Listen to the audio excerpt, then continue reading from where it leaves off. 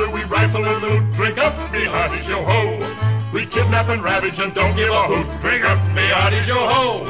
Yo-ho, yo-ho, a pirate's life for me. We extort, we don't... Ahoy, me podcast listeners. Join us at the Three Men and Retrospective Podcast as we run a shot across the bow and review the entire Pirates of the Caribbean film cities. Drink up, me hearties, yo-ho. We burn up the city, we're really a fright. Listen in as myself and me two mates, Garrett and Matt, walk the plank and parlay every piece of this Disney franchise that has made over $4.5 billion in price. We're beggars and flyers and ne'er-do-well cats. Drink up, me hearties, yo-ho. I bet we're loved by our mommies and dads. Drink up, me hearties, yo-ho. So strap yourselves in, grab the rum, and scupper ye headphones. Percolated media is fixing to pillage your airwaves right now. Drink up, me hearties, yo-ho. Yo-ho, yo-ho, a pirate's life for me. A toast to pirates.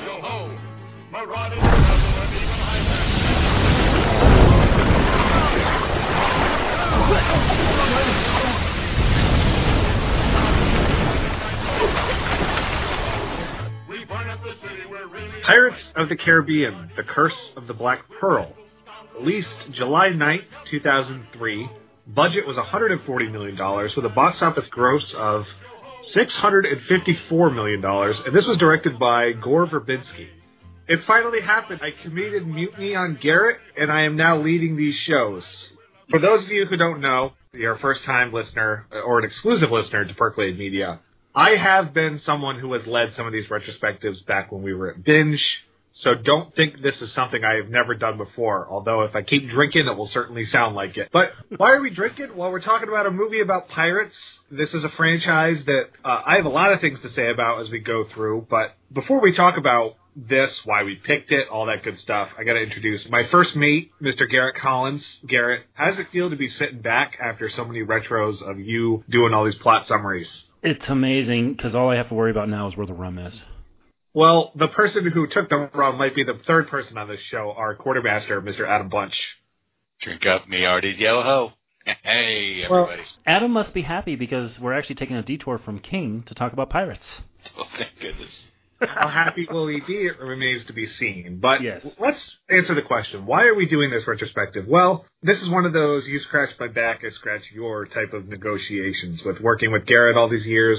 For the longest of time, actually. This is a franchise I've wanted to do in our format for quite some time. And with this being the 20th anniversary of the first movie, which I felt the gray start to creep into my hairline as I said that, because I could pinpoint where I was when I saw this movie. It seemed inappropriate as time as ever, and when you're filling out a schedule, it just so happened that, we got 5 movies. It fits perfectly. It's a break from King. But before I get into my personal experiences with these movies, I'm going to go to you guys first. Garrett, you're a movie guy. You're also, though, not someone who is necessarily someone who watches populist cinema. So I got to ask, what is your particular relationship with these movies? These movies, with the exception of one, are all one-and-done movies. With the final one that came out in 2017, in that movie's case, there's a none-and-done. I have never seen that movie, and I'll be watching it for the first time for this retrospective. Now, that is not to say I'm coming in very bitter, because I remember going to those movies and actually pretty much enjoying it, because I really liked one of the stars that we'll talk about as we get into this. But I don't have that big of a relationship with them, other than the fact that I took my brother to the first one, and, we'll talk about next week's when we get there, but they are all one-and-done movies, and my curiosity going in was, how have they aged? I remember having a decent enough time with the majority of them, but how they aged was a big factor. I'm just thinking, God, there has to be something that prevented me from coming back to these movies, and Matt, you pushed for it for many years when we were at Binge, and I just kind of resisted. So, caving in, I'm just thinking, okay, what is the reason why these movies made as much as they did? Because they have made 5 movies, working on a 6th. There has to be a reason for that. So there's a lot of good conversations to be had about your experience. But Adam, as someone who's the closest of the 3 of us to Disneyland, do you have an affinity for this series whatsoever? I had an affinity for the ride, and I love the ride, and that kept me from seeing the movie in theaters that we're going to discuss here, just out of sheer spite of anything. This wasn't going to be another Country Bear scenario where I got hoodwinked. So being as close to Disneyland as I am, going there as frequently as we do, and Pirates of the Caribbean, and there's a big difference between the ride in Florida and in Anaheim. It's so much faster of a ride in Anaheim. I love that ride. I am immersed in that ride. So it took a lot for me to be convinced to go along with the ride here when I finally watched this movie. It was a Netflix movie when I first watched it. Netflix by mail, if anybody remembers how that was. That's how my goodness. At least the first two movies, I believe, watched that way. And I have to say, too, is that I am also a huge fan of that ride. There's just something about going to Disneyland and then you're in line and you're just going in that cave and you are immersed amongst all these rocks and the boats going by and everything. And once you're on that ride, it is magical. Adam, I believe when we went to Disneyland for our senior trip, we went on it. We sure did. I have very fond memories of the ride. I haven't been on it since right after the second movie opened.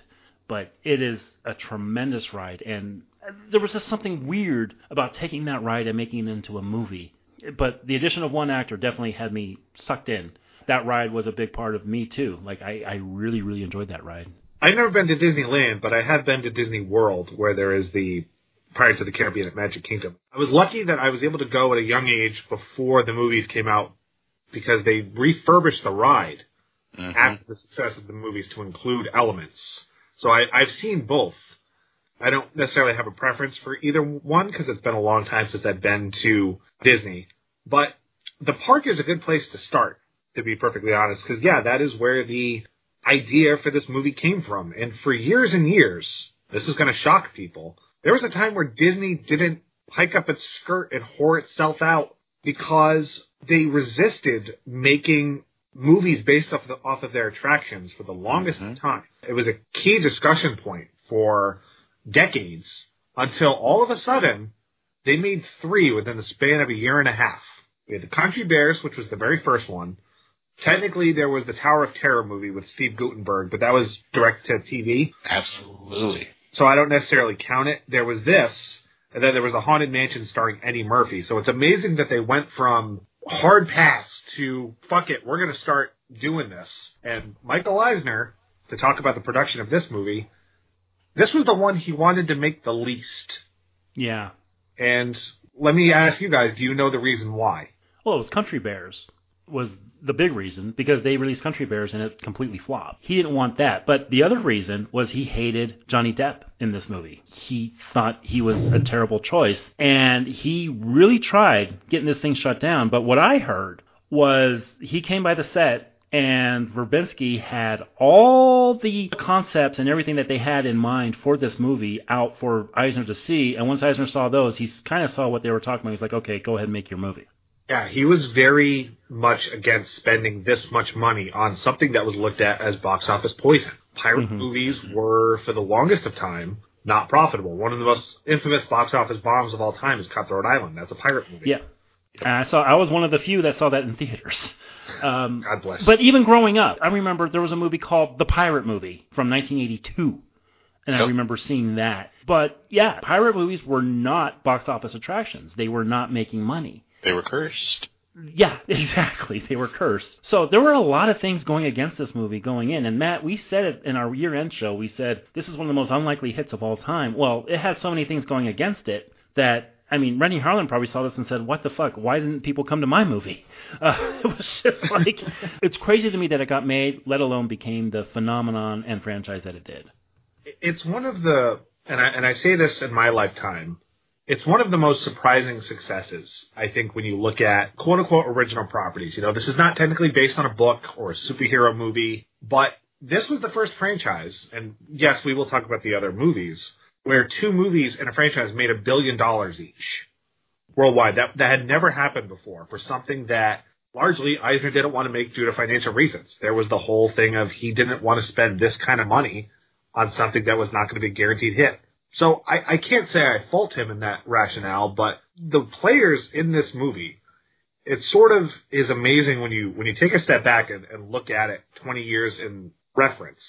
Let's start with the director, Gore Verbinski. When you look at his filmography, very interesting stuff for this. I mean, his first movie was Mouse Hunt, which is, I think, a terrific slapstick comedy. He made The Mexican, which is crap, in my opinion. Oh, is that the Julia Roberts? Yeah, oh my Julia God, Roberts that movie's Brad Pitt. horrible. Oh, I didn't know he did that one. Yeah, but then he made The Ring. He did the American remake of that, which I think is one of the best remakes out there. And I think that's what got him this gig, honestly. It was talked about, but he was signed on because he wanted to, and this is Verbinski, which, this is one of the great movies, I think, of if you like special features and commentary tracks. The special features on this movie are second to none, and Verbinski is a great guy to listen to. He talked about how he wanted to use modern technology to bring back a genre that had died, basically. You know, pirate movies were, in the 30s and 40s, Errol Flynn made them popular with Captain Blood. They were, at a time, immensely profitable. And then he said, you know, I have nostalgia for the ride because it has this blend of being funny, sometimes morbidly so, but there's some chills if you're a younger kid. And he said he wanted to bring that to the movie. If you look at The Ring as an example, that's PG-13, and he still was able to make some really provocative, terrifying stuff. It helps that he had a movie to base it on. But you wouldn't think that this is someone that could handle a movie of this scale, especially when you look at his budget. Yeah, absolutely. It's a very unusual choice. I guess you could say that he was the one who brought the chills to this, but could he handle a high-scale production like this? Could he handle what Rennie Harlan couldn't, which is a huge budget along with these big-name actors? And I mean, when you're directing a movie like this, you got to deal with more than just directing the scenes. You have to deal with actors' egos. You have to deal with getting a best performance out of the actors. There's a whole lot that goes into directing one of these films. Not to mention you're filming on fucking water. Ask Spielberg how fun that is. There are so many things that were going against him coming in, which is why I was kind of surprised that he took the big-scale production that he did. He was unproven. With The Ring, he was fine. That was lower scale. The Mexican I haven't seen, although I haven't heard anything good about that movie. But yeah, it is a very unusual choice. I'm surprised, since Bruckheimer was the producer here, he didn't bring his buddy Michael Bay on to direct this.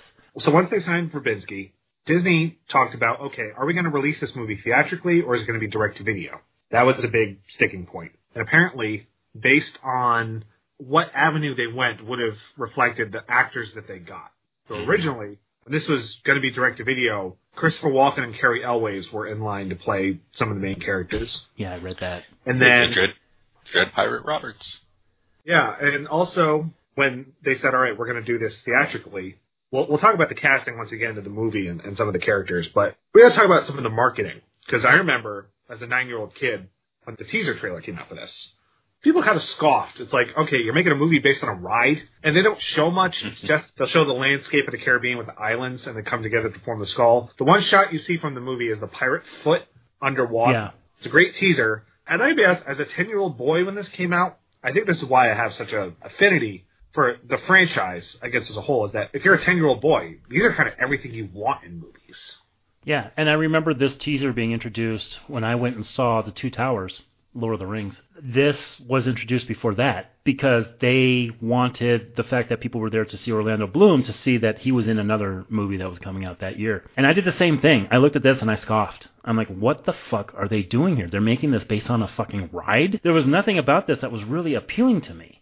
So it was a sticking point to me where, well, here comes something that's going to flop. And I think that's what everybody thought, honestly. Yeah, people thought this was going to be something that Disney would just lock in their vault and never see again, because there was also the first movie released under Walt Disney's banner that was PG-13. They had Touchstone as one of their acquired production companies where they could do harder edge movies, but this was PG-13, actors that have become big names because of this movie. We'll definitely talk about that, but this was a smash success as the box office numbers I mentioned earlier. Affinity for everybody, like, got great reviews, and it has spawned a franchise we're going to talk about for the next month. But the most surprising thing when you look at this is the Academy Awards. Not that they are the standard bearer of quality, but Johnny Depp received a nomination for Best Actor at the Oscars for a movie that everybody scoffed at when it was announced. It's sort of the precursor to Heath Ledger for The Dark Knight, where it does show that the Academy is willing to look at, I guess, things they would normally scoff at if the quality is there. And we'll talk about whether or not this performance is as warranted as it is. Absolutely. And Heath Ledger's name is going to come up because he was up for one of the roles in this as well. Oh, is that enough preamble? I think so. I mean, we've discussed a lot of the hesitation and a lot of the what the fuck when it came to this movie. How much did you say this movie made? $654 million. That is insane. That is insane to think about. And I think this is the lowest or second lowest grossing of the franchise. Yeah. God damn. People thought this was going to be a flop, like I said, and it dominated 7 consecutive weekends at the box office. It was number 1. The only movies that broke its record, one of them was a sequel, and the other one was Avatar. Wow. Now, I saw this opening weekend. I went with my brother and a friend of ours. We all went together, and we came out of there thinking that we had seen a freaking masterpiece. We loved this movie when we came out of it. Matt, what about you? I vividly remember going to see this with my mom. Yeah, my mom took me, took my cousin Eric, and took my... This is where it gets... took my grandfather, actually. He wanted to go. And I saw this movie 3 times in the theater as a 10-year-old. Wow. Because I got to go with, I went with friends one time where it was one of those old theaters where you sit in and they bring you actual food. So, yeah, I was obsessed with this movie when I was a kid. And I was not alone. This was one of the... For my generation, I think this is almost as big as Harry Potter in a certain way. As far as... It appeals to both boys and girls.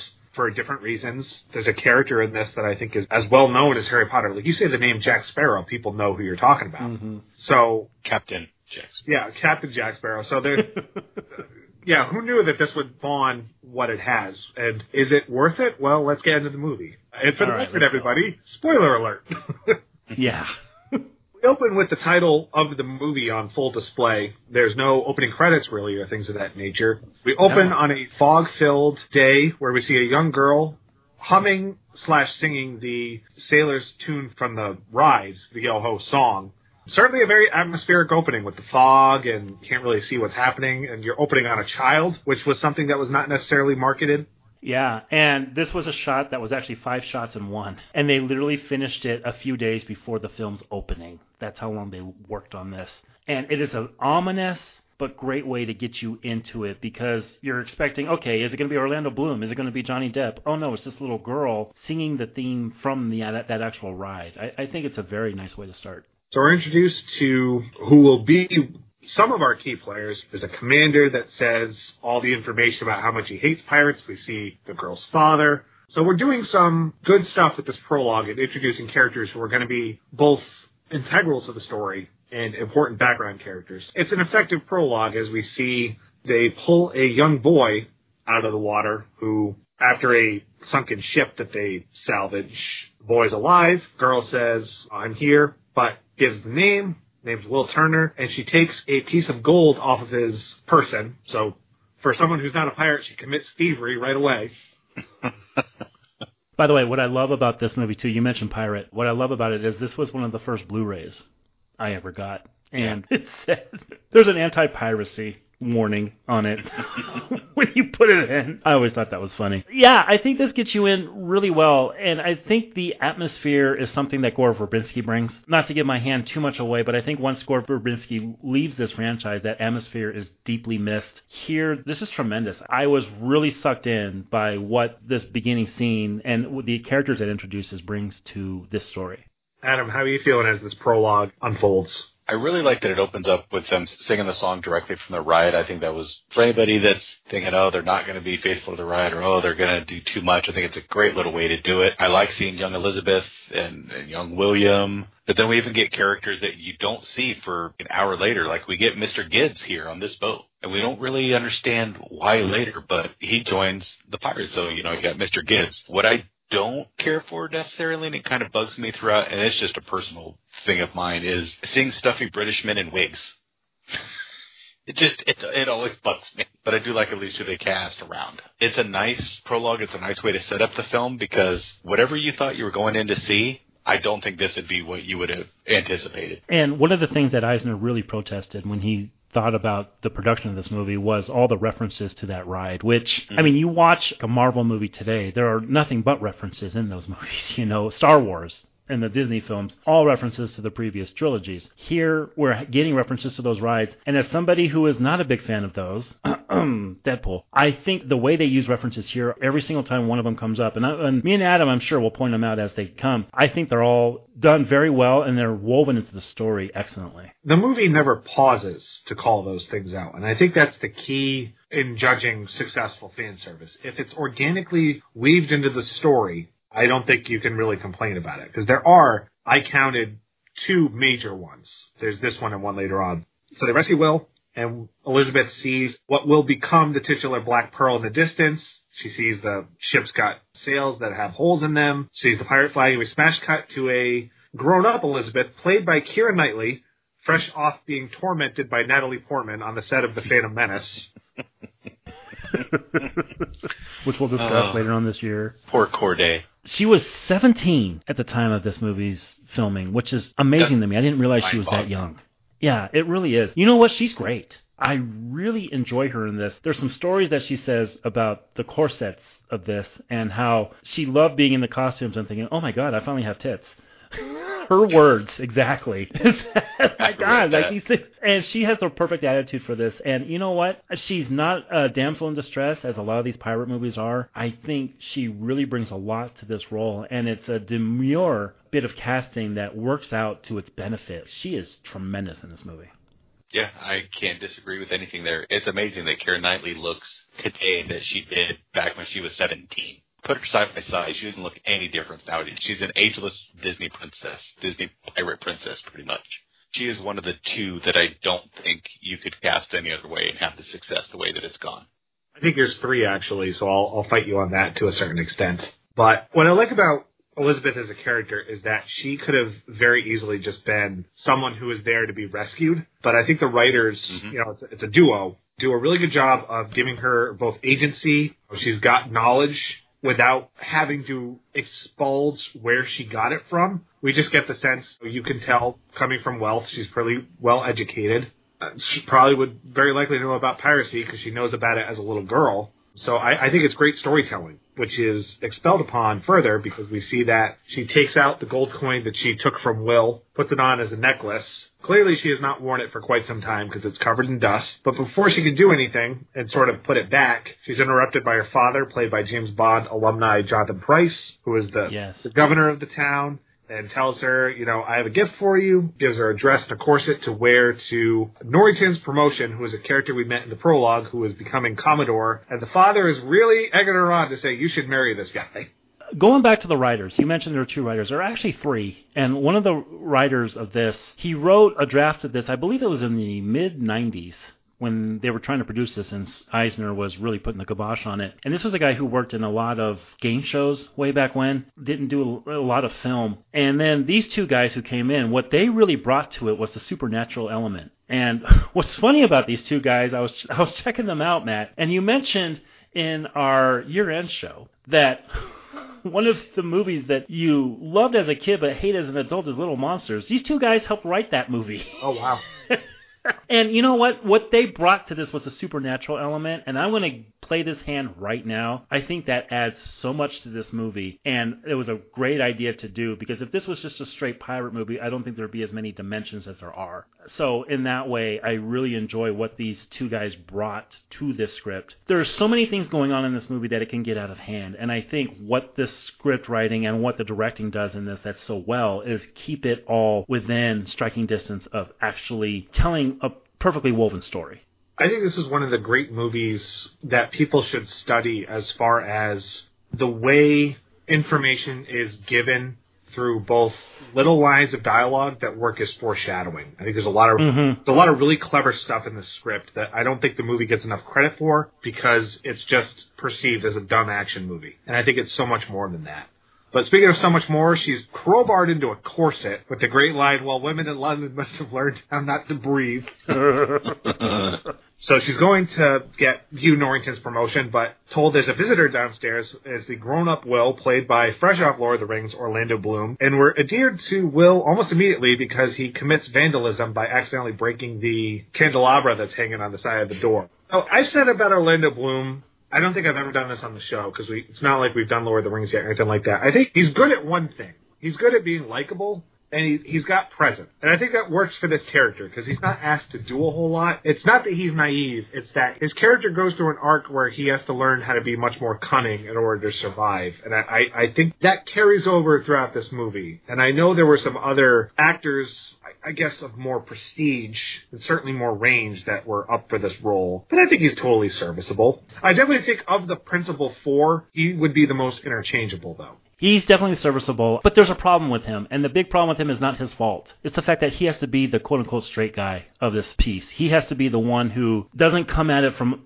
7 different angles. He has to come at it from one. And that is a very, very thankless role to be in. Look who he's acting against, for God's sake, who we'll talk about here in a bit. And so against him, I don't think anybody would come out looking like roses. But I think with what he's asked to do, in the production, I guess he was trying really hard to kind of up all his lines and try to say them all in different ways. And Verbinski is the one who told him, look, we have somebody who's doing that already. We need you to kind of be the straight guy of this production. And so he had to play it down. I think he's fine. I just don't think that he is given much to endear us to him the way that he was, say, Legolas, where he was a background character in this previous franchise that you already mentioned. So I think he's fine. I just don't think the dimensions are there. Yeah, I agree with that too, but I don't feel that just with Orlando Bloom. I kind of feel that with the character. It's another one that's there, and Matt, as you said, there's 3 that are interchangeable, that are perfectly cast. I'll agree. There's 3. Orlando Bloom's not one of them. But yeah, he's serviceable. He's fine. But in this movie, when you're fine and everybody else around you is shining, it makes you dim. And that's not necessarily a fault of his. I do think it's a fault of the writing team kind of going in a bunch of different directions with a lot of different tones throughout. But he is literally the definition of he's fine in this role. He's there to deliver a sword that has some anointing, and we see that he takes it personally because the governor assumes that his master made the sword, not necessarily him. So this is a character who considers himself looked down upon and clearly has feelings for Elizabeth, but he can't act upon them because, well, he doesn't come from money. He's a poor blacksmith, and he doesn't even have his own shop. There's no chance they would ever be put together. So in just 1 minute, you know everything you need to know about the relationship between these two characters, and they move on. Because this movie, it's long, but it's very economical with how it uses its time. Yeah, I did not feel the length at all watching it this time, and I thought I would. I don't know if it's just because the 3 of us are just coming off of reviewing Avatar, for Christ's sake, and Marvel movies. We have felt lengthy films, and we're going to feel a lot more. I don't think I feel length anymore, but I think when it comes to this movie, I think the way it's so, as you said, Matt, economically told, I don't feel the length at all. So speaking of economics, we got to talk about the grand entrance of the next scene of the top-billed star, Captain Jack Sparrow, played by Johnny Depp, where he gets this heroic Hans Zimmer music. We see him on the mast of a ship, but then they cut, and you see that his ship is sinking, and B, he has this little rowboat, basically. It's not his own giant ship. And he arrives to Port Royal as the ship is sinking. Such a fucking amazing entrance. One of the best character entrances I can remember. I had an issue coming into this. I had a real big problem in thinking, okay, we all know what Johnny Depp's gone through the last couple years. We all know that he hasn't had the best PR in the last couple years. And so could I come into this movie thinking like I did when I came into it the first time? Could I come into this and not think about any of that stuff at all? And the answer to that is yes. You got to remember, coming into this movie, this guy, Johnny Depp, was not a bankable star. Johnny Depp had made interesting career choices. Yeah, he had the occasional Sleepy Hollow success, but he did a movie from the previous year that I love, still to this day, called Blow. And he had a lot of different things like Chocolat. These are movies that aren't really bankable. So I can understand Michael Eisner thinking, what the fuck are you doing putting this guy in the forefront here? But the second he enters this movie, to the very end of it, I love him in this movie. Now, I don't remember the sequels at all. Hell, I barely remembered this movie. But the answer to whether or not I could put what we've heard about him recently behind me and actually think about the role is yes. I love him in this movie. Every single little twitch that he does, every single little movement that he does, every single time he steps in this movie, he is grand, and I love him in it. Yeah, I agreed, and I had the same issue and thought process. I've been pretty dang hard on Johnny Depp. Don't take any of that back. I was worried and wondered how I was going to go about it, and once Captain Jack is introduced on screen, that's what I'm watching. That doesn't sway me in any way when I'm watching the performance in this one. I wholeheartedly agree. I think this is our generation, not yours. Sorry, guys. This is my generation's Indiana. This is sort of my generation's Indiana Jones, where it's a character original to the screen that, much like Indy, has this iconic introduction and spawned a franchise and took an actor to the stratosphere. This was really, for better or worse, the turning point in Johnny Depp's career. A, he became a box office draw. And B, he took on these more eccentric characters outside of just Tim Burton movies. Yeah, this is Iron Man for Johnny Depp. Oh, it absolutely is. And the other thing that I want to mention is when we talked about Avatar, do we see any Na'vi or anything like that at Comic-Con? I've been to a lot of cons since that movie. I haven't seen too many. Every single con, you see at least 5 Jack Sparrows. This role has taken on a life all of its own, and it's all due to what Depp brings to it. So Jack Sparrow was a role that was talked about, and originally the character changed. He was originally going to be strictly a vaudevillian type of character that wasn't necessarily integral to the story. But I guess in a rewrite, they upped his role without making him the main character, which is something we'll definitely talk about going forward. But in this one movie, Jim Carrey, to the surprise of no one, was up for this role. But he was working on Bruce Almighty and couldn't do it. Michael Keaton was up for this role, which is interesting because he was not the star he was, or the star he would re-become recently. And the third was Christopher Walken, which if you saw Peter Pan live, you saw what that could have been. This is one of those rare roles where you cannot see anybody else in it. Matt, you mentioned Indiana Jones. This is definitely something that he took by the horns, and he brings so many things. Like the way they do the makeup over his eyes. It makes every single time he expresses himself stand out because you're looking at those eyes every time he expresses himself. This is the Johnny Depp that I loved coming into this movie because I was a huge Depp fan coming into this movie. That was probably the one thing that brought me into it.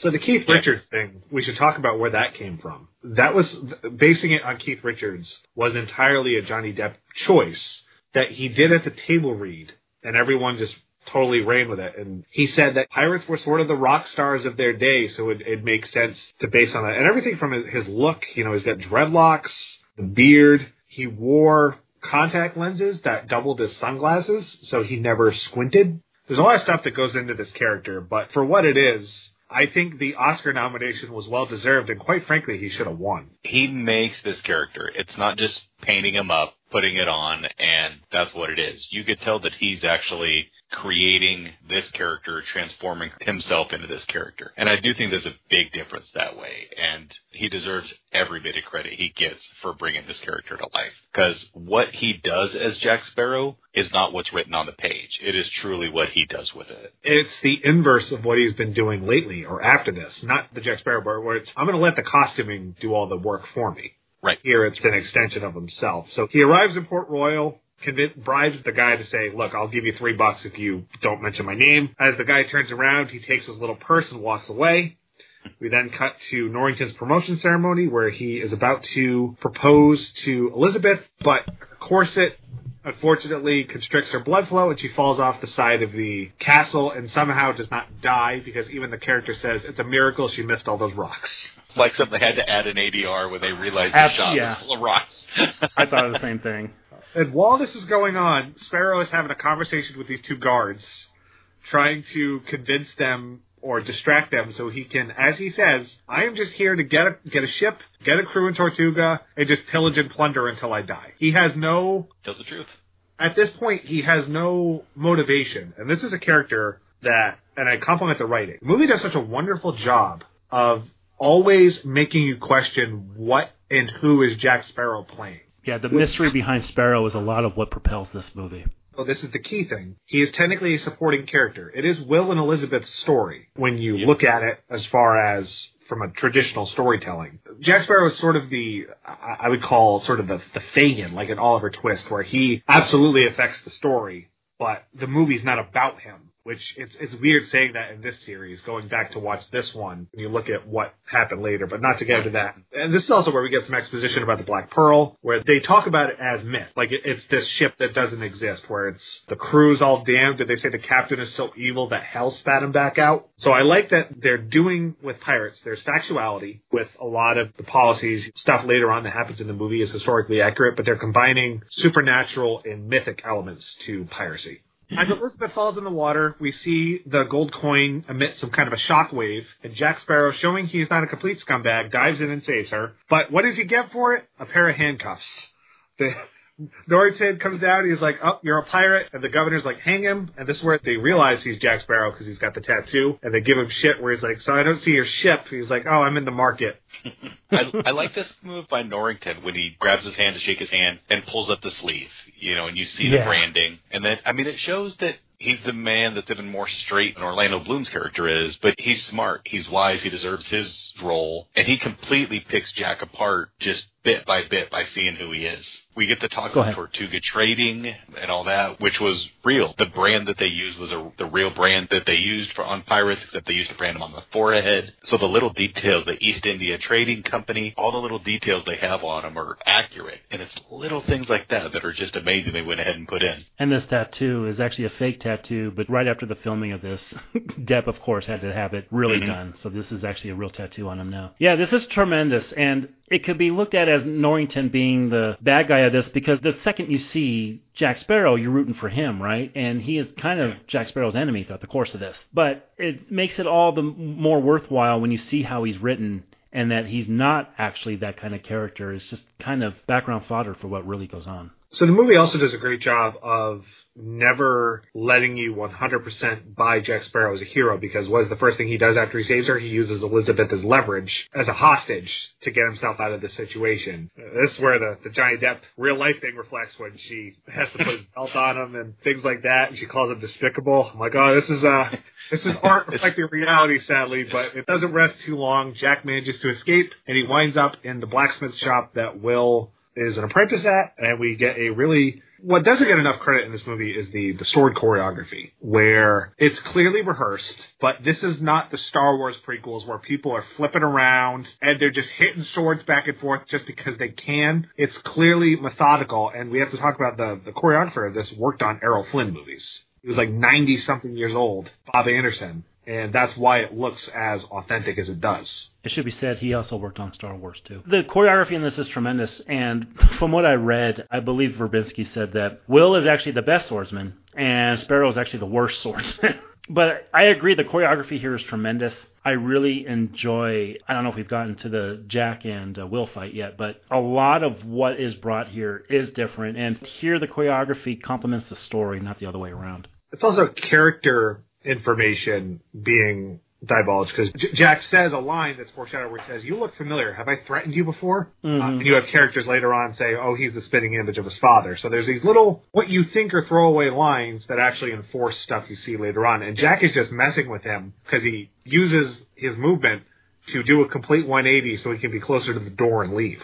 But Will doesn't let him leave, throws a sword, and as Garrett mentioned, Will is the best swordsman, but Jack's a pirate and he's not afraid to cheat because he pulls out a gun at the end. Yeah. But not before emasculating a bit where he's like, you gotta find yourself a girlfriend making all these swords. They also established Will doesn't like pirates. He refers to them as it, doesn't give them any proper pronouns. But Jack also has a foreshadowed line where he says, this shot is not meant for you. Again, in one line you think, oh, that he just doesn't want to kill him, but you realize, oh, there's actual context to this. But before Jack can escape, Will's drunken master knocks him unconscious, and once again, Will is 0 for 2 in getting the credit for actually doing the work. Now, Matt, we talked about Orlando Bloom. Who else was up for this role? There's a lot. Speaking of Star Wars, Ewan McGregor. There was, you mentioned Heath Ledger, you mentioned Jude Law, Christian Bale was up for it, and Tom Hiddleston auditioned before anyone knew who he was. Oh, that's funny. Wow. I can definitely see Heath Ledger in this role. Totally. Like if you've seen A Knight's Tale. Absolutely, yeah. That's exactly, yeah. I wonder if it was Heath Ledger playing this role, whether it would come off any better than what Orlando Bloom is given credit for. Because we mentioned, I don't think Orlando Bloom really gets that much credit for this or any other role besides Legolas, honestly. And even that role, by the time the Hobbit movies came out, was kind of dimmed. I just wonder if Ledger would have brought something else. I think Ledger would have, just based on his body of work, I think he would have brought, if not upstaged Johnny Depp, he would have put himself more on a playing field with him. I don't think he would have ever come across as necessarily subservient, but there's only so much I could knock Orlando Bloom, because a lot of Will's better stuff doesn't come until later, where we sort of flesh out his character. So we cut to Jack in prison, where we get the most blatant reference to the ride, where he says, you've been doing that forever. That dog is never going to move, which is... That dog is never going to move. That's one of my favorite lines in the movie, and one of my favorite... It's a great line. There's another pretty blatant reference later that I'll talk about, but yeah, this was actually really good. Because anybody who's ridden that ride knows that scene of the dog just kind of sitting there as everybody's reaching for the keys. Jack's in jail. We cut to Elizabeth in a scene that Gore Verbinski must love Raiders of the Lost Ark, because he repeats the gold object causes candlelight to go out. Because a ship shows up, as Jack says, it is the Black Pearl, and one of the great lines. Oh, there's no survivors, so where do the stories come from? So here we get some actual, this is where the money was spent, because they lay siege to this town. Elizabeth is running for her life in the governor's mansion, chased by two guys who might as well be out of the Three Stooges. Until they shoot a dude point blank in the head, chasing her through her mansion. This, to me... I put this in the same camp as a movie like Gremlins or Ghostbusters, to where, it's for kids. But if you're young enough or not mature enough, there's some stuff in here that will torture you.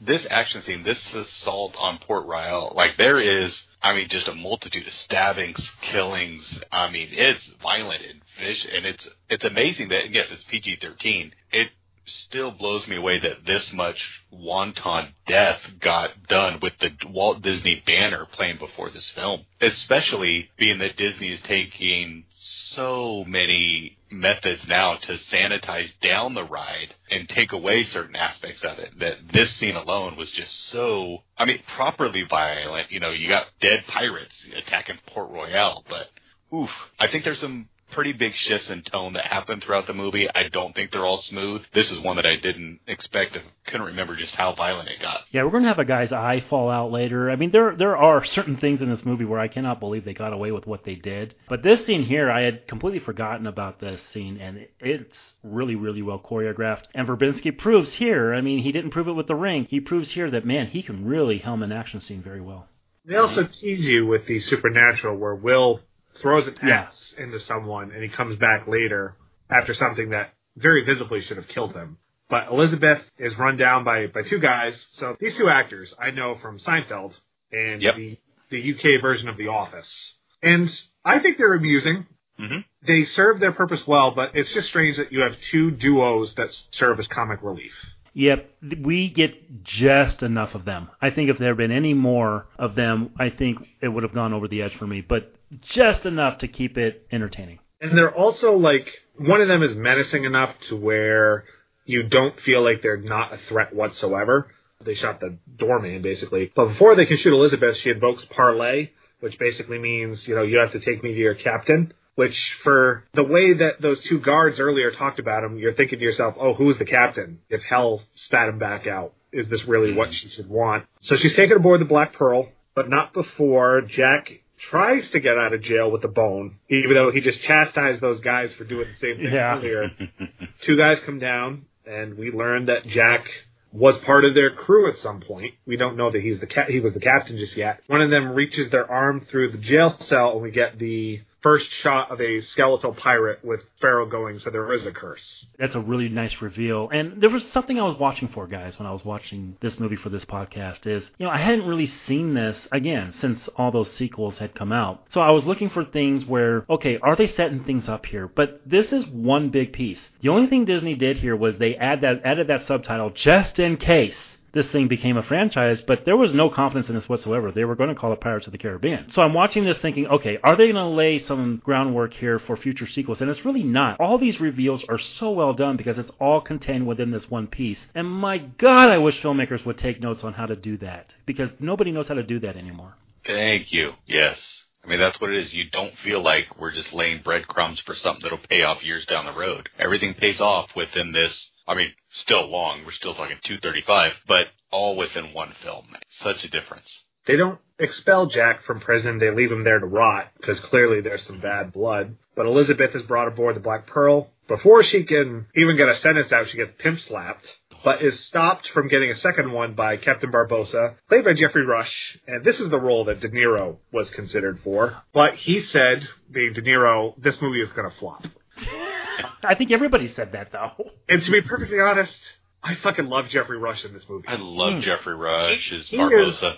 What I love so much about this character is that it brings me back to the golden era of Disney where villains could just be evil. Yeah. Yep. He's got a justifiable motivation when you learn what the pirates are actually seeking, but he's a scumbag. He's the one who bends the rules more than anybody when you get into the technicalities. Plays it just right, and Verbinski said, I cast him because I knew he was not going to approach this in a way where he was looking for complexity. He would play it straightforward, which is what this movie entails. This is an amazing English actor. This isn't some action bad guy type, but no, this is British Oscar winner. Oscar winning. I mean, it's Jeffrey Rush, but it is unmistakable to say anything other than he elevates every time that Barbossa's on screen. Even the decision that he made, knowing that people watch movies the way they read left or right, so he's going to stand stage left. Mm-hmm. So that you always see him first. Little things like that. But, God, he is fun menacing. He's that just evil that you are loving to watch. I mean, Jack is, whatever, not chaotic evil, but whatever on that chart. He's chaotic neutral. He's like smackdown. Yeah, where Barbossa's just, you'd hate to be on his crew, but you'd love to watch what happens to them. Yeah, and every single franchise needs a strong villain. I know sometime down the road, in the 5 years that Matt has laid out, we're going to talk about Die Hard. And how can you talk about Die Hard without talking about Alan Rickman? Hell, I'm a big proponent of Jeremy Irons in that third Die Hard movie. I think Jeffrey Rush was a great casting job because you don't expect him to take a role like this. And what he brings to it is menacing, yet like you said, Matt, it all makes sense because of what he's after. It's not that he is evil just for evil's sake. He is out for something that seems viable, and that's what I love about this role. He comes off menacing because he's also a smartass where he's like, I'm disinclined to acquiesce to request. That's code for no, sweetheart. And here she calls him out on her bluff with the coin, so it's made pretty clear that they need this for some reason. And she says her name is Turner, to which one of the characters says Bootstrap, which we don't know what that means just yet. So again, we're talking about, this movie does such a great job of laying the breadcrumbs out and not spelling things out for you, even though it's quote-unquote a kid's movie. So she convinces Barbossa to stop the siege on Port Royal, but he doesn't agree to take her back to shore because he lays down the law saying, you're not a pirate, so the rules don't apply to you, and technically they're more like guidelines than actual rules. Yeah, so she's now effectively a prisoner of war. We cut to the day after where Will shows up to say, we got to go after her, to which Norrington says, for lack of a better word, know your place. You would think, looking at this movie, speaking of Disney, he would be the Gaston of this movie, Norrington, but he's really not. Everything he does totally makes sense, and even when you get to his resolution at the end, it's not from a place of mustache-twirling villainy. Yeah, he's got his own sense of nobility in the choices that he's making throughout. Will says, let's go talk to Jack. He must know where they are. But they're like, Jack was left in his cell, so they're clearly not with him. We get the Greek meme of that's not good enough. I've seen that gif more times than I would care to admit, and it works well every time. So Will goes to see Jack in the jail, and he says that I can get you out of here if you help me. But Jack has no interest until he realizes his name is Will Turner, and he asks him, no doubt named after your father, and that's what instills him to bring up. So again, we're seeing Jack, the wheels are turning of, I'll help him out, but I think I can get something out of this. And knowing what we will know later, it makes total sense. Mm-hmm. This, again, is so amazing because we still at this point don't really know the motivation of Jack Sparrow. Certain things trigger him, but we don't know why. And again, this is unweaving that yarn of, this is another reveal, that this last name is what gets him to join him, but we don't know why. Will manages to break the door off because Jack's like, the key's right off. We're not getting out of here. So he has to use, because he built the jail cell, he gets him out. And they say they're going to commandeer a ship, but not before getting underneath a canoe and walking on the bottom of the ocean in order to get to the other side, which scientifically doesn't make any sense. But I like that the movie calls it out where he's like, this is either madness or brilliance. He's like, it's funny how often those two things coincide. So they try to take over the Dauntless, or so they seem. Norrington brings over the Interceptor, which has been talked about earlier as the fastest ship. Jack and Will pull a swerve, to use a wrestling term, and jump onto the Interceptor and manage to outrun the other ship, to which Norrington's lieutenant says, that's going to be the smartest pirate I've ever seen. This is great because, as you said, it's just a line dropped earlier that the Dauntless is the grandest ship in the fleet, but the Interceptor is the fastest ship in the fleet. So which one are you going after? Oh, the finest. Nope. Smart wordplay earlier to set up how the speed of the ship matters for the rest of the film. The fact that they went for the fastest ship actually matters. It does make the Royal Navy look kind of stupid because they didn't leave anybody on the Interceptor. Yeah. But that notwithstanding... Constantly. Yeah. So we get more downtime with Will and Jack, which is needed, where he tells them, yeah, I knew your father. He was a pirate. Bootstrap Bill. So now we understand why everyone on the Black Pearl sort of got giddy when they heard Elizabeth use that name. Jack hangs Will off the side of the boat and says, look, you follow my orders or I am going to just leave you for dead, basically. So we're setting up that these two don't necessarily get along, even though they have no other option. Well, it's the oldest story, isn't it? Two people who don't get along that have the same goal. And in looking at this as just a pirate movie, that is a very, very common, I'll go ahead and say trope, but what these writers do a good job of is making it a viable trope because of the way they outline these two characters. As Jack alluded to, though, they're going to Tortuga, which is basically the Wild Wild West, where there is apparently no rules, no law. It's just you can do whatever you want. And they go to recruit Mr. Gibbs, who we saw in the prologue, who has seemingly left the Royal Navy and is sleeping with pigs, to which he gets a second bucket of water, courtesy of Will, who says that was for the smell. Fresh off of the ride as well, where you have a scene, if you're paying attention to the side, where you got a gentleman sleeping, cuddled up to a pig. Good call. So Jack takes Will and Gibbs to a bar, tells him I'm going after the Black Pearl, to which Gibbs says, why are you doing that, basically? Because Barbossa's, I wouldn't make a deal with him. And Jack, one of my favorite little things that Depp does is this head tilt. He says, that's the child of Bootstrap Bill Turner, so I have leverage. But he doesn't realize that Will hurt him. So no self-awareness on the part of Jack. So they all agree to go find a crew and go after the Black Pearl. So we got the wheel set in motion as far as Jack wants to get the Black Pearl back, because it's revealed he was captain at some point. So now we're starting to see the pieces coming together. And speaking of pieces, the best segue I will ever do, we then get Elizabeth on the ship, on the Black Pearl, where Barbossa invites her for dinner and tells her the story of all the Aztec gold pieces that are the crux of this curse that they're all afflicted by. Best scene of the movie. Where he tells her that we took the gold, we spent it, we did everything we wanted, but we realized that there was nothing we could do to satisfy our cravings, and we're cursed.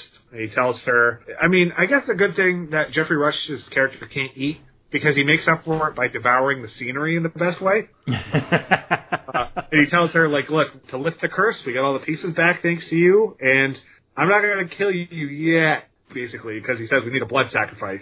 How does she respond? She stabs him in the chest, and this is where we get the first blatant thing where these guys cannot die, to which he says, oh yeah, what were you planning on doing after you stabbed me? Yeah, and this is also when he takes rum and he drinks it down. And this is also a scene straight from the ride where you see somebody drinking this rum and it's going right through them, straight from the ride. Just a tremendously done scene. Like the reveal as they come into the moonlight is tremendous. The lighting here is great. Another thing I want to compliment too is the CGI. A lot of CGI from this time does not age well. Oh, this is fucking seamless. This is really, really good. I love the CGI in this movie. Yeah. So I think there's a reason why. And this is going from the special features. They used beef jerky as the template for the texturing on the skeletons.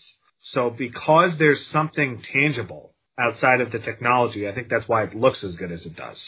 There's only a couple instances where you see some of the seams start to crease, but for a movie that's 20 years old, I mean, look, we see movies that are 10 years old that don't look as good as this. No. Yeah, and this is what Verbinski talked about, where it's got some horror tinge, but it's still got the spirit of the ride. And you get a jump scare with a monkey. Oh. Yet again, though, it's another thing where if they made this today, this monkey would be CGI. And the fact that it's not CGI really, really helps it. Yeah, positively. So Elizabeth is basically a prisoner because she can't get off. I guess not in that way, you monsters. I kept my mouth shut. God, that was hard. So She's 17 years old. Yeah. Speaking of keeping your mouth shut, we then cut to Jack having his crew, one of which involves a mute. Did you notice who else is on this crew that we just discussed recently? Yeah, this is the weirdest thing. So it's always Aldana. Oh my God! I completely forgot about this. The movie that almost made her quit acting. Yeah, she hated the experience of working on this movie. And the weird thing about this is she has come out in the press and said that, yeah, this was not a good experience. I almost quit, as you said, Matt. And then, like, years later, I guess Bruckheimer got in touch with her and was like, look, I like to think that my sets are very good experiences. I'm sorry you didn't have a good one. And she really took that to heart. Like, she thought that was a really big thing of him to do. But goddamn, did I just not remember that she was in this fucking movie. It continues the tradition in this movie of Jack Sparrow being slapped by women. Which is that fucking foreshadowing. Earlier on, we get the introduction of the redhead that is famous from the ride that walks up and slaps Jack. Oh, that's right. Because he got the name wrong. Called her the wrong name. Mm-hmm. So Jack says, look, you come with me, you get the ship.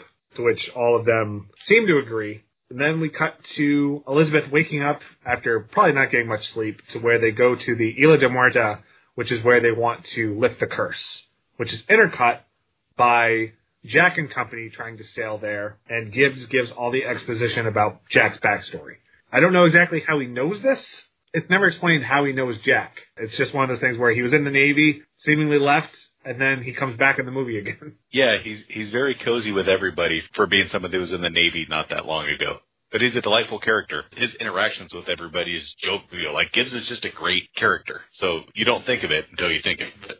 He tells him that at one point Jack was the captain of the Black Pearl until Barbossa committed mutiny, and they stranded him on an island where they talk about how, and this is true to piracy, they stranded him on an island, marooning with one pistol shot, which ties into the line earlier. He's saving it for Barbossa. And then there's the myth of how did Jack Sparrow escape this island? Well, apparently if you listen to the stories, he strapped a bunch of sea turtles together into a raft using human hair from his back. I love that final line by Depp in that scene. It's tremendous. Barbossa's crew makes it to the island where Barbossa talks about how, look, we got all the pieces back, and Elizabeth thinks she's going to have her throat slit, but instead they just do a little cut on her hand, to which Barbossa goes, waste not. But apparently the curse doesn't work. As Barbossa is unsure, he pulls out a gun and just shoots them. But everyone's like, oh, you're not dead, so clearly it didn't work. Elizabeth reveals that, yeah, she's not Turner. Barbossa, again, Keira Knightley gets slapped a lot in this movie. I totally forgot how many times she gets hit. I want to say there's 4 times, and because you know you're watching a Disney movie, it's one of those where you're like, oh, shit. You know, you just don't expect it. Yeah, and she's also technically underage, so it's even more blurring. Jack and Will go in to save her. Will knocks out Jack because he says he's not going to be his leverage. He rescues Elizabeth. She takes the medallion, and they leave Jack behind because they have to keep to the code, which is one of my favorite running gags in the movie where they talk about the code, where some people really adhere to it like it's the Bible, and you have people like Barbossa who just use it as when it suits them. More guidelines. What does Jack do when he's confronted by the Black Pearl crew? He invokes parlay, to which the guy goes, God damn, whoever thought of parlay, because it's the second time. I love the joke, though. I think it was the French. And that gag goes on in the outtakes where he talks about how they invented mayonnaise, too, and he got the other guy to start laughing. So as you would expect, Barbossa's not happy to see Jack. He basically tells him, how the hell did you get off that island? And he just goes, I'm Captain Jack Sparrow. Which is you're out of everything when it comes to Sparrow. Like, this is a character that we don't know too much about. Lord knows we'll find out more about him in the sequels. Here, you just kind of have to take him at his word because of just how eccentric he is. You know, this is where Depp's eccentricness brings a lot to the role. Everything he says, you have to believe. And then again, Jack pivots because he says, oh, the girl's blood didn't work, did it? And this is where he flat out puts the wheels in motion to sell out Will to potentially get the Black Pearl back. So again, he's got more heel and face turns in this movie than Kane. It is nice that you don't know what side he's ever playing with. It's great. I love that about him, too. Yeah. It's why this movie works as well as it does. Absolutely. So him and Barbossa meet where he basically tells him, look, I should thank you because I'm not cursed because you left me on that island to die. And he says, look, let me go over to their ship, get the medallion that Elizabeth took, and you give me the ship. To which Barbossa has one of my favorite lines, people are easier to search when they're dead. So here we get our first big naval battle of the movie, which is about 10 minutes, but again, when I talk about the writing of this movie, the Transformers movie should have taken notes from this, because even this action scene is broken up into 3 acts. You have the chase, you have the cannon battle, and you have the boarding sequence. Depp is great in this, too, because you just hear him yelling, what are you doing to my ship? Stop blowing up my ship! And again, his eyes are so expressive that it just makes you laugh every single time. Before that, Will and Elizabeth do have a conversation about how He gets all pissed off because she took his medallion. He thought he lost it. It's revealed his father sent it to him, presumably to screw Barbossa and company over, which turns out to be true, as we find out a little bit later. This is really one of the only scenes they have together. And I think it's important to the story because these two need to have more screen time if you want to get to the resolution of this movie. Yeah, it was really weird. I was not expecting them to have just this one scene. Mm-hmm. And it's fine, but it's just one of those things where, Matt, me and you talk about it so much, just because you have a male and a female, they have to get together. And you don't really feel that with these two. And I don't know, I don't sense that much chemistry between them, but I do like that they're at least trying. I think it works in the way that old school Hollywood movies worked, where it's just two pretty people get together. Yeah, and listening to Verbinski, that's exactly what he was going for. Like, he is a big fan of that old school Hollywood type mentality of filmmaking, and yeah, you can definitely sense that here. And these battles are great, where it's, they try to outrun each other. We see Elizabeth, again, we talk about strong female empowerment. It's not just a woman picking up a sword. She has the idea of using the anchor to do a 180 and get behind them eventually. That's a great shot. A lot of really great stuff, and these are practical ships. Like, that's the amazing thing. Like, it's not CG. The tall ship that they use through these movies frequently comes here to the Delta, California here, specifically the Antioch docks. And you can walk on the ships and take a tour of it. So it's amazing. Yeah, it's amazing that they use practical ships. The Black Pearl, for the longest time, they actually took it. They towed it to Disney's private island, their Castaway Cay, that they have down in the Bahamas, where you visit when you take a cruise. They've removed it since, but I always thought it was awesome that they built ships to frickin' use. You don't see that anymore. No one's going to make that effort. That's amazing. And again, Verbinski's using old school tactics here. We have practical effects. We have stunts going on here. There's a lot of great stunts here. Just all old school filmmaking combined with new school for 2003 anyway, filmmaking, and it all meshes really well. A lot of times when you get stuff like this, it doesn't mesh that well. Here, you take the supernatural element, you take the comedic elements, you take the scary elements, you take everything and you combine it. A lot of times it doesn't mesh. This one really does. You also have to really compliment the staging because of how everyone is blocked off. There's these massive crowd shots where very few people are digitally inserted. So Verbinski is working with crowds in some of these scenes, not just the battle scenes. Like there's the part in the end when they rescue Jack from being hung, where it's almost 100 people that he's having to block. And it's just great stuff all around. The Black Pearl and the Interceptor go at it with cannons. Barbossa's crew eventually boards the ship. Will tries to go down and get the medallion, but is seemingly killed as the Interceptor is blown up, but not before Jack, the monkey, is able to retrieve the medallion. To which Barbossa says, "Oh, not you. We named the monkey Jack." We named the monkey. That was great. Will seemingly returns from the dead. He gives himself up, which Jack does not want him to do because he loses his leverage on Will.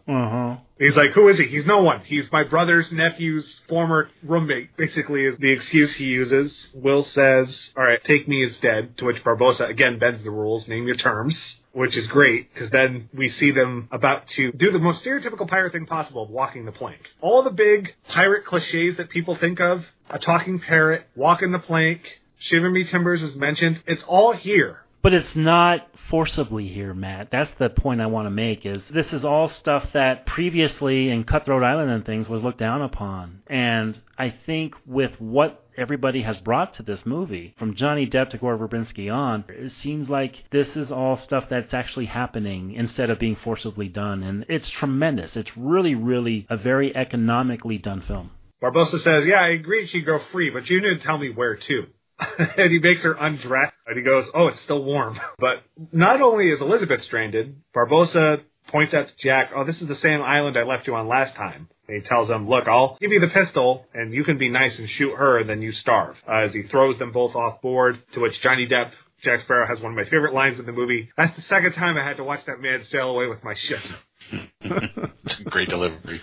Garrett, you said the keyword economical. The movie now slows down. We are seeing Jack actually spend time with Elizabeth, which has not happened since he used her as bait to free himself. And we find out that it's all but a ruse. As he says, I just sat here on a beach for 3 days drinking rum, and I bartered passage off a ship that rum runners were using for this island. It's not that he's a fraud, because we see that he's clearly capable with a sword, and obviously he's survived long enough, but all the Jack Sparrow myths, it's all bullshit, which is sort of commentary on a lot of the golden age of piracy. A lot of the things that we think of really actually didn't happen, as we're told. Yeah, this is a very nice reveal. Elizabeth chooses to play along as they get drunk, talks about how ships are freedom, wakes up the next day to see Elizabeth burning everything to a cinder. Including the rum. The rum is gone. And this is should have been Johnny Depp's Oscar clip with the "Why is the rum gone?" Yes, got the biggest response in the theater. I remember that. So she gives the long explanation about the smoke signal and stuff, and then he goes, "Yeah, but why is the rum gone?" Yeah. Everything's about the rum. Then he pulls out the gun and he's about to get homicidal. He pulls the gun out and, He's like, "Oh yeah, I'm sure he does the John McClane thing where he's talking to himself." And he's like, then he sees the ship and he goes, "There'll be no living with her after this." Which I assume a lot of his lines had to be improvised. Oh, positively. Yeah. This isn't stuff that's written on paper. But this little break here on the island, this movie, as we've talked about, has been moving along. And there's still information that's delivered here that still transports us to someplace else. When we get here, it brings characters back into it. But it's still a nice kind of breather from what we've had before we get into our next act. Indeed, characters do return because her father and Norrington show up to rescue her. But they have no interest in going back for Will because they say he broke the law. Like, he aided Jack to get out of prison, essentially a fugitive. But she convinces them, because of, speaking of leverage, do it as a wedding gift. Until she pulls a Mary Jane Watson at the end and leaves them at the altar, basically. Can I also mention, because I know Matt will never mention it, but I want to talk about the score here. I was waiting for this. This was a funny experience watching this movie, because I'm watching was it for you too? I'm watching it and I'm thinking, God damn, I've heard, because I haven't seen this movie in so long, but I'm watching, I'm like, fuck, I know I've heard some of this somewhere. And I looked it up. I had just watched Drop Zone last summer, believe it or not, and Zimmer took part of that score and put it in this. But you know what? It's tremendous. And I know there's 15 different composers on this soundtrack. And Alan Silvestri was hired and taken off before they went into production. But I think the score to this is tremendous. And it's some of Zimmer's best work. And I know there's some themes that I like even more coming up in the sequels. But his stuff here, it moves the film along. And it's the perfect accompaniment for this pirate story. And Zimmer didn't do the entire score. Not the entire thing, no. No, he did the themes. He did the themes, and this is where I hate some of Hollywood's game playing. The themes that he really gets credit for are the themes of his own that he reused. He took his Gladiator theme, and that's Jack's theme for this movie. And there's clips that put them side by side. He stole from himself, and that's the main theme of this movie, and it drives me nuts. I love it, but it's literally Under Pressure and Ice Ice Baby. It's that close to one another. I guess he can do it because it's himself, but yeah, I do love the score throughout. I think the Pirates music stands out. It's rousing. It's amazing. There's a nighttime show at Disneyland called World of Color, and there's a scene in it where it's water jets like the fountains at the Bellagio with flames shooting up, and this Pirates theme is just blasting, and it's phenomenal. But I'll say, it was Gladiator. and I'll never not hear it as such. And Drop Zone. Well, as someone who can't stand Gladiator, I will think of this first and foremost. These movies have some of my favorite compositions Hans Zimmer has ever done. The ones that he made for these movies. And this theme, to me, this is, I think of the Indiana Jones, the Raider March. I think of the Superman theme. I think of some of the great movie themes of all time, The Good, the Bad, and the Ugly. I put this up there. You play the first 5 seconds, my brain automatically knows what it's from. Who knows, they might play this at the wedding that we see at the end of the movie, because that's what she uses to convince them to go after Will. So they devise a plan to get on the boats, leave the Dauntless, and then ambush them. And Jack convinces Norrington to let him in as leverage. And this is one of the scenes where you can see them almost break character when they're on the canoe, which I imagine is hard to do with Johnny Depp in this movie. So he convinces him, let me go in. And as Barbossa's giving the same spiel, he sees Jack and just stops talking. He's like, it's not possible. He's like, no, it's not probable. Jack says, look, basically tells him everybody gets what they want. Barbossa is just like, just shut up. I'm going to kill you next. When he goes, all right, well, and this is also really good screenwriting, where Jack is telling Will, here is the plan. So be ready when I do my face turn yet again. Because he tells both Barbossa and Will, like, everything's out in the open. But he convinces Barbossa so much. And he sells him on, look, give me the Black Pearl. I'll fly under your colors, give you a percentage of my money, and I'll buy you a hat. Which I know Johnny Depp went through a lot of hats while making this movie. I believe they stopped making them leather after like the 10th one fell off them or something. So I'm pretty sure that's probably an inside joke. Yeah, it is. They have an Accord. This is where you get the shot in the teaser trailer of the pirates walking underwater. Mm-hmm. And like Adam said, for a PG-13 movie, it's bloodless, but it's still violent. Like, they're stabbing people from behind as they go on the ship. I'm sorry, Avatar 2 and Black Panther don't have a candle on this.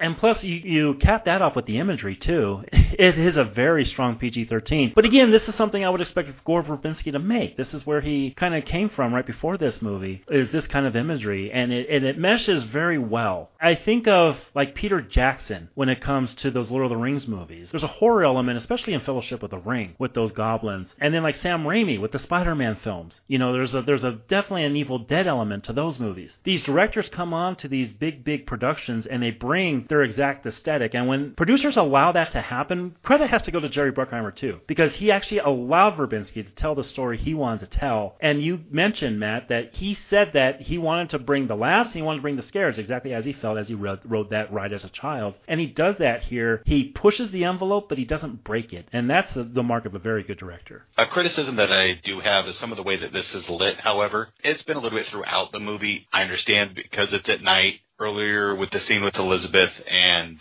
Barbossa in his cabin, it's only lit by candlelight. Some of these scenes get hard to look at. They're a little muddy. But that being said, God damn, they're directed so beautifully. And this is when it really gets to it, because it keeps going back and forth. And the interaction between CG human, or I'm assuming some of this has got to be practical CG enhancements, fucking phenomenal. I believe some of the pirates are digitally imposed in post-production, where the actors were there and then they just digitally inserted their skeletal counterparts. And we talk about how you balance the scares with the laughs, where they send the two guys out in dresses. Yes. As decoys. He's like, oh, this is what the Greeks did, except they had a horse.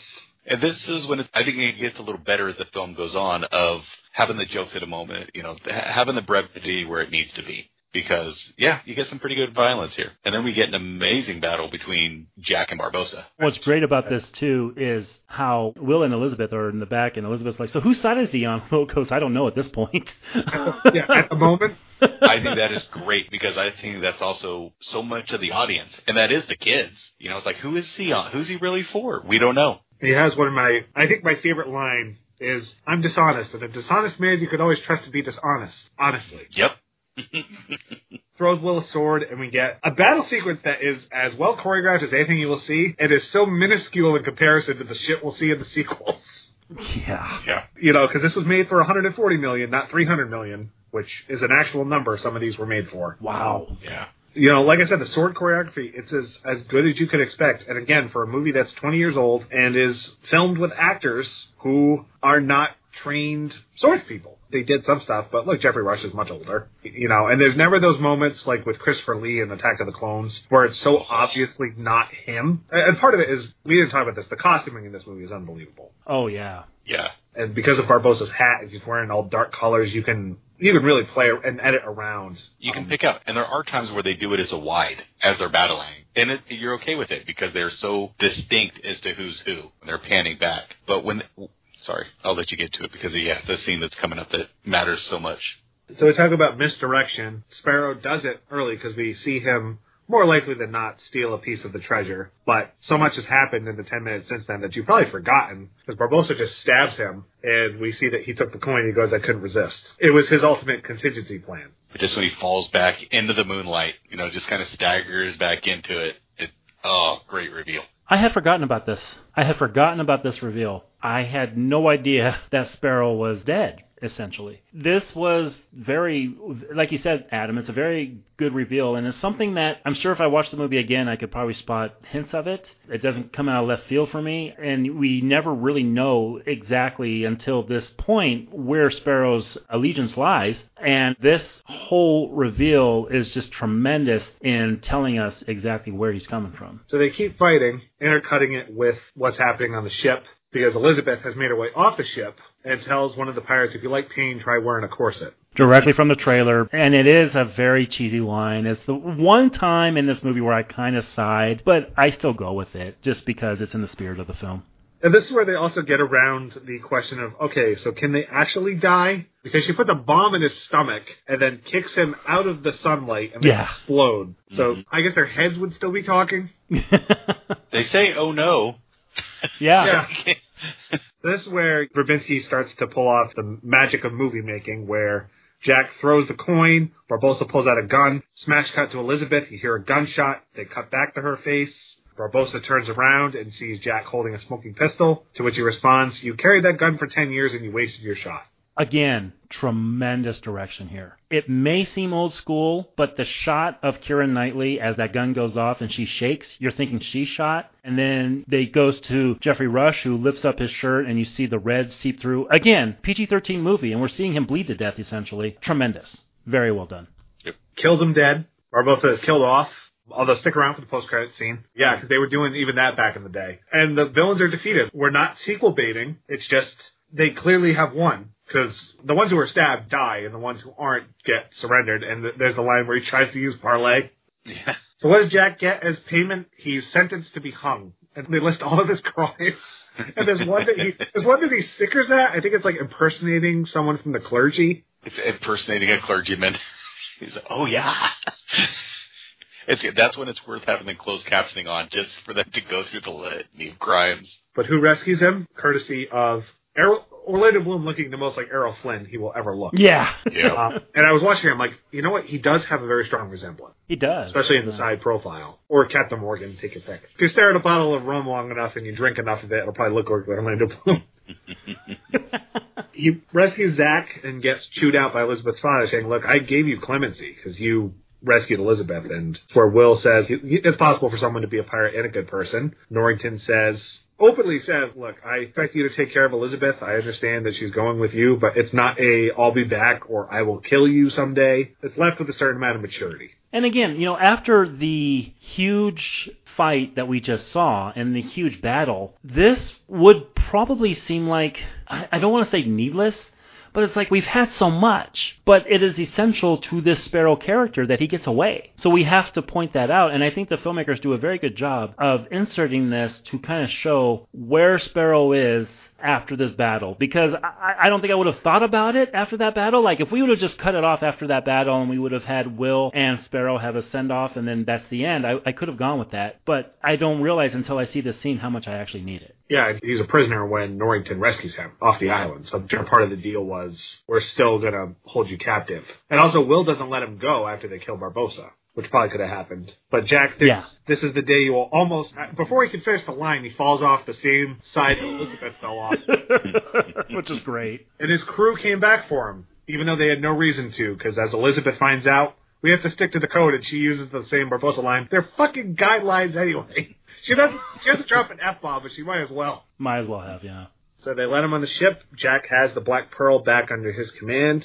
He starts singing, says, drink up me hearties, yo-ho, closes the compass, and the credits roll for 15 minutes until the post-credits scene.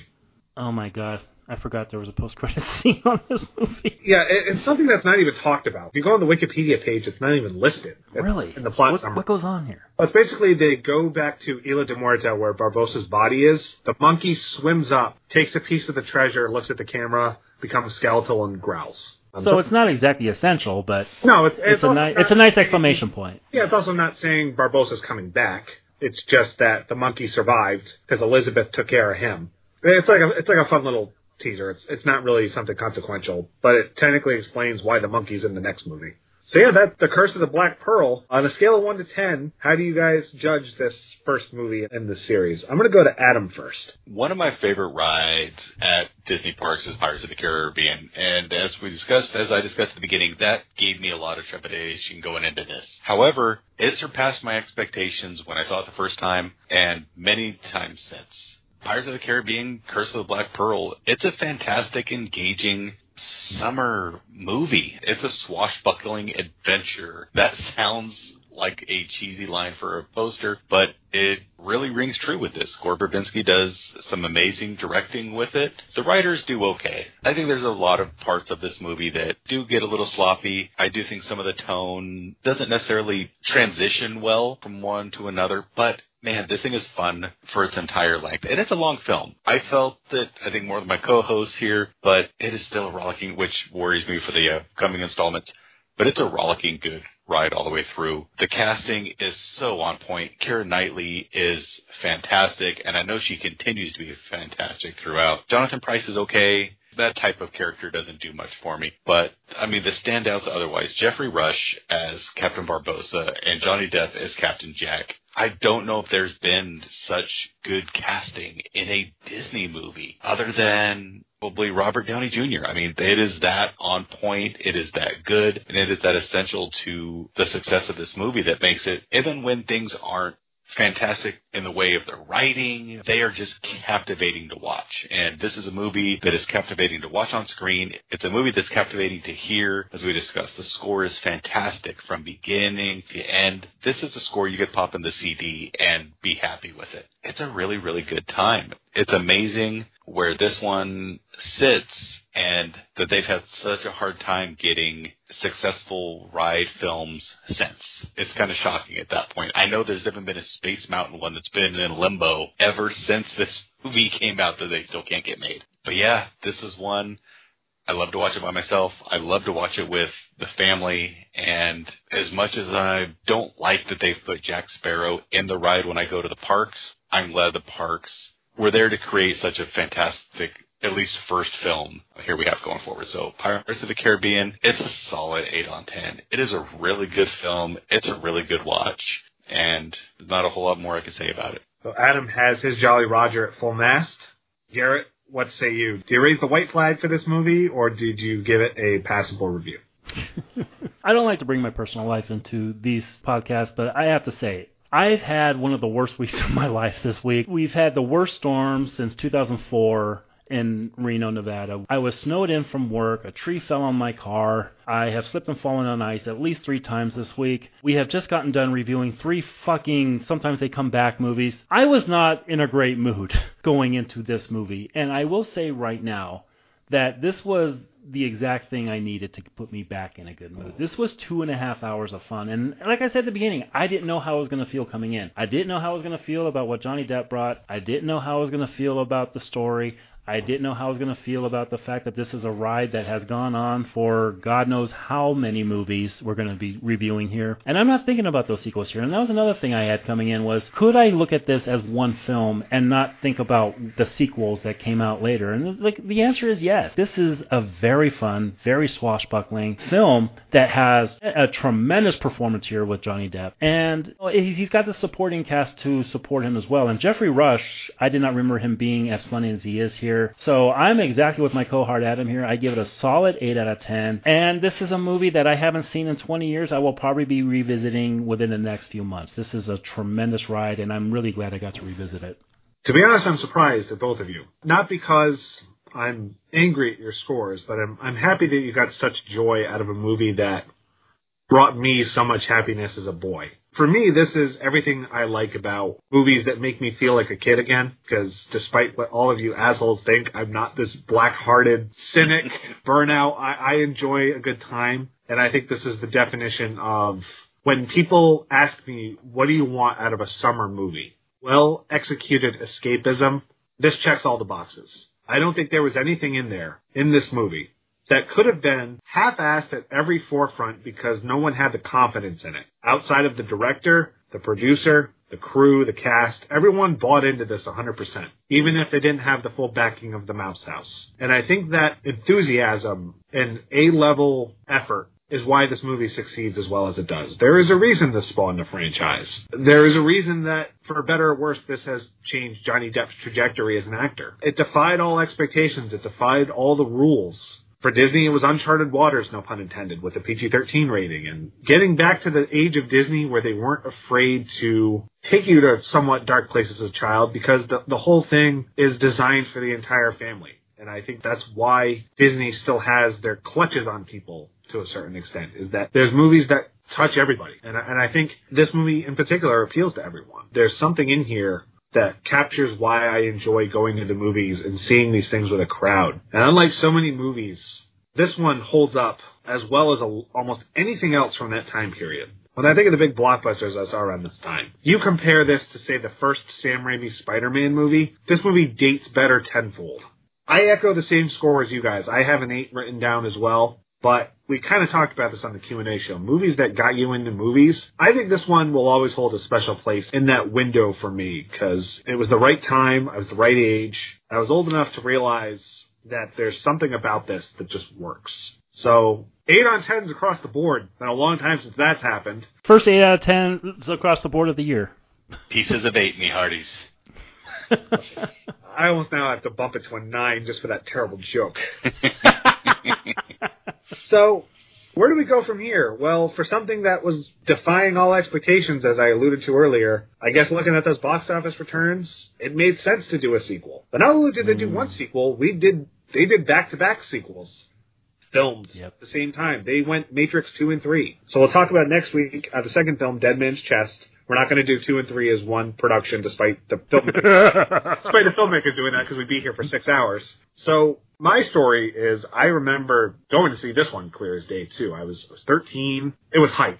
This was one of those movies that anyone who was anybody was dying to go see this movie. And you look at the box office numbers, especially in the opening weekend, people were ready for more pirates. People were ready for more Jack Sparrow. And they looked like they were expanding the lore. But the question was, could they recapture the magic of the first one? You know, that Disney once-in-a-lifetime type of environment. So let me ask, Garrett, you mentioned you've seen these one-and-dones. Is this second movie one of those instances? Oh, yeah. I have a story behind this one as well, which I'll save for next week. But this was definitely a one-and-done. And my question going into next week is the same exact one I had this week. Can it hold up? Now, I remember coming out of this one not too big on it, and I know that was the general consensus when it was out, because I was really starting to get into film and reviewing film around this time this movie had come out, and it was kind of frowned upon. And so my question going in is, can this actually hold up as a fun romp as this one was? And I will say, watching this last one for this podcast, Curse of the Black Pearl, really did get my anticipation up for the next one. I am looking forward to watching Dead Man's Chest and thinking, can I have a different spin on this than I did when I first came out of it, which wasn't too positive.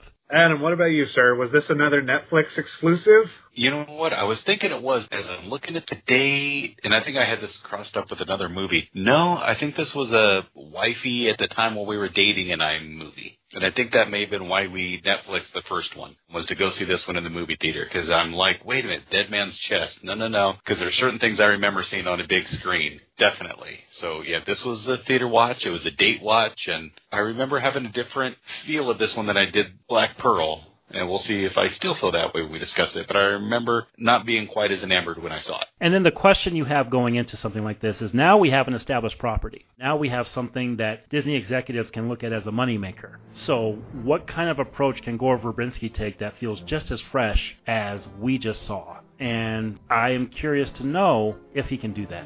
So I've seen the second one about as many times as I've seen the first one, just based on how many times I watched it on video. I'm curious to go back and watch it myself. It's been a while. And look, I know the sequels, none of them have the reputation of the first one. But look, that never stopped me before from declaring some sequels better than the original. So we'll see. Until next week when we tackle Dead Man's Chest, thank you all very much for listening. And that's the second time I've had to watch this man sail away with my podcast. Thanks, everyone.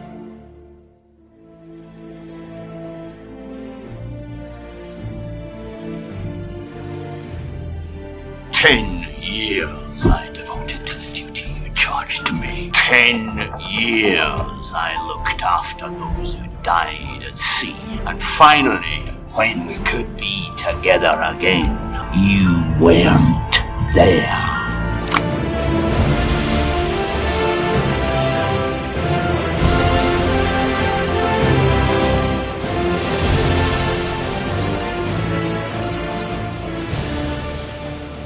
Thank you for listening to this episode of the Three Men and a Retrospective Podcast, exclusively here at Percolated Media. We're not out of this yet. Join us next week for an entirely new review.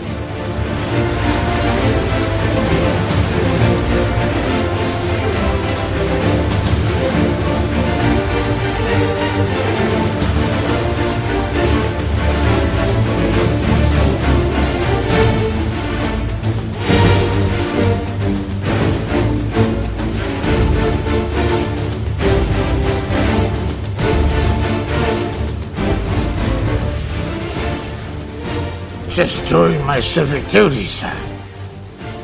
And if you would be so kind, please take a moment and give us a positive review and rating on your podcast platform of choice.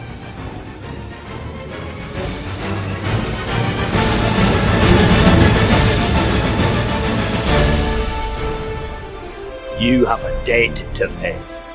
It truly helps others find and discover our podcasts.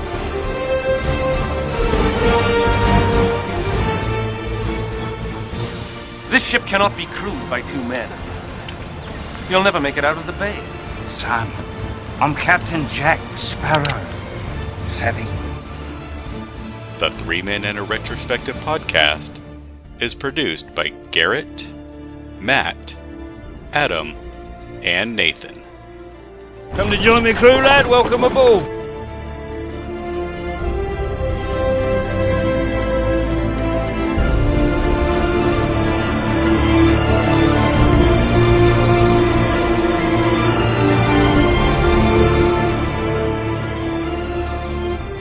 Edited by Garrett. Do you know how long I've been waiting for this moment?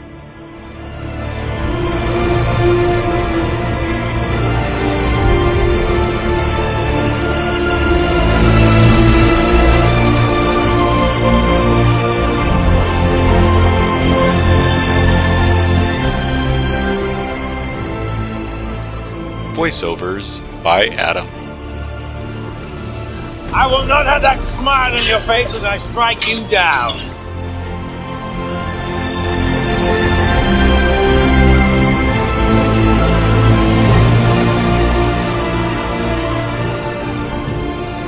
The 3 Men and a Retrospective Podcast is for review and discussion, and all clips, music, and audio cues are used as such. I apologize if I seem forward, but I must speak my mind.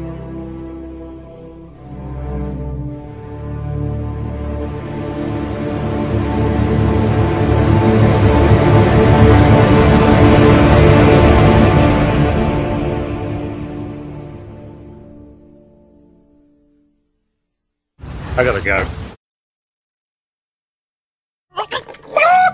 Now, I saw this opening weekend. I went with my brother and a friend of ours. We all went together, and we came out of there thinking that we had seen a freaking masterpiece. We loved this movie when we came out of it. Adam, how did you see this? It was you said that you saw it on Netflix, didn't you? Okay, yep. My bad. Matt, what about you? It's just one of those things where he was in the Navy, seemingly left, and then he comes back in the movie again. Yeah, he's very cozy with everybody for being someone that was in the Navy not that long ago. But I tell you, go ahead. But he's a delightful character.